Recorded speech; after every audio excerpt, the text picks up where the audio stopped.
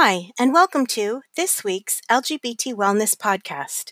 Each week, LGBT HealthLink, a program of Centerlink, brings you a roundup of some of the biggest LGBTQ wellness stories from the past week. Get ready to listen and learn lots. Hi, everyone, and welcome back to another week of our LGBT Wellness Roundup. Don't forget that you can go to blog.lgbthealthlink.org if you want to find a written version of the roundup so that you can check out these stories for yourself. Let's go to our first one, anti-trans discourse harming youth. The Trevor Project published new research on the negative impact that even debate around anti-LGBT bills or policies has on youth. The vast majority, 86% of trans and non-binary youth, said that debate around anti-trans legislation had a negative impact on their mental health.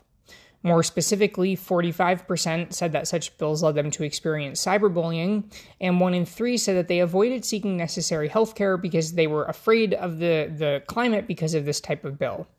They also expressed other negative outcomes like no longer speaking to certain family members or friends, facing in-person bullying, and seeing LGBT-affirming materials taken down at schools. Large portions of the youth that were interviewed for this survey expressed anger at policies that would negate their right to have their pronouns respected, that would ban LGBT topics at school, and that would ban LGBT books from libraries. Next up, hormone therapy and youth mental health. On the other side of helping and hurting youth, NBC News reported on how to improve the health of trans teens.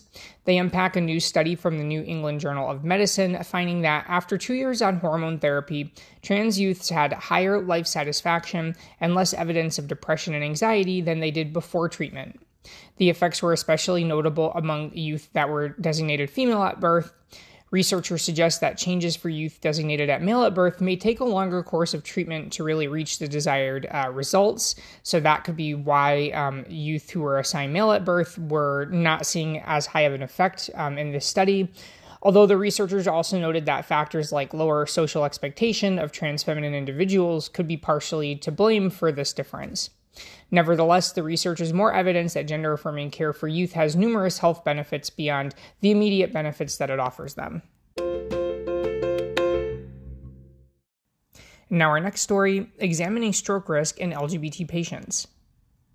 Neurology Clinical Practice published a study finding that LGBT people may be at higher risk to experience a stroke at a relatively young age or to experience a recurrence of stroke when compared to their non-LGBT peers. The study compared LGBT patients with 78 non-LGBT patients, all of whom were treated for a stroke.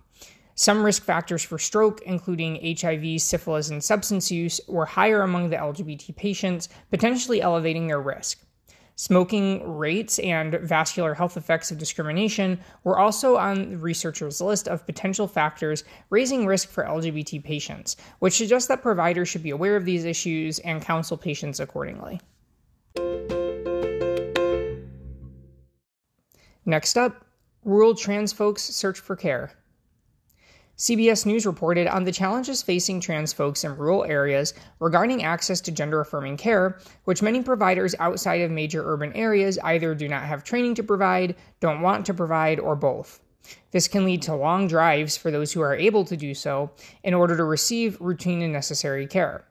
Part of the problem is a lack of training on gender-affirming care in medical schools, which one organization in Colorado has addressed through a novel program to train rural providers on how they can offer gender-affirming care in their areas, which are certainly underserved. Now our next story, Scottish gender law to be blocked. Gay City News reported that the British government will be blocking a new Scottish law that would make it easier for people to change their legal gender marker.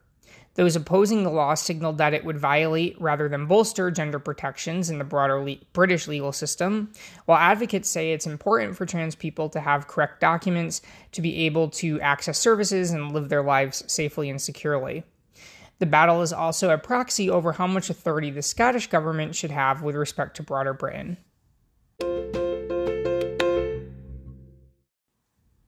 And in our final story of the week, Cambodia poised for progress. And more news from abroad, the United Nations reported that Cambodia is well positioned to make progress on the social inclusion of LGBT people. The UN experts who visited the country found support for the dignity and value of LGBT people during government interviews and did not hear any reports of widespread or systemic violence in conversations with LGBT people. However, a lack of data on LGBT people in the country remains a major barrier to exploring these issues further. The UN encouraged Cambodia to move forward on 3 commitments under consideration, which include recognition of same-sex relationships, making it possible to have gender marker changes, and implementing anti-discrimination laws.